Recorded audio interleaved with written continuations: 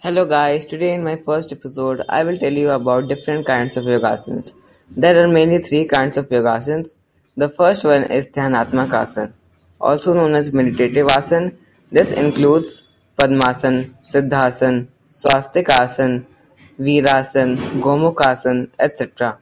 These asanas are practiced to enhance man's meditative power and is advised to practice in a peaceful environment.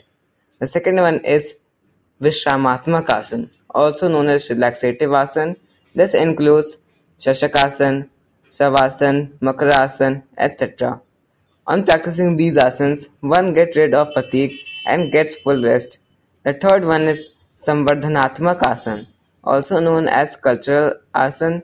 This includes Mayurasana, Gorakhasana, Mandukasana, Shirsasana, Sarvangasana, Halasana, Dhanurasana, Chakrasana, Paschimottanasana, etc.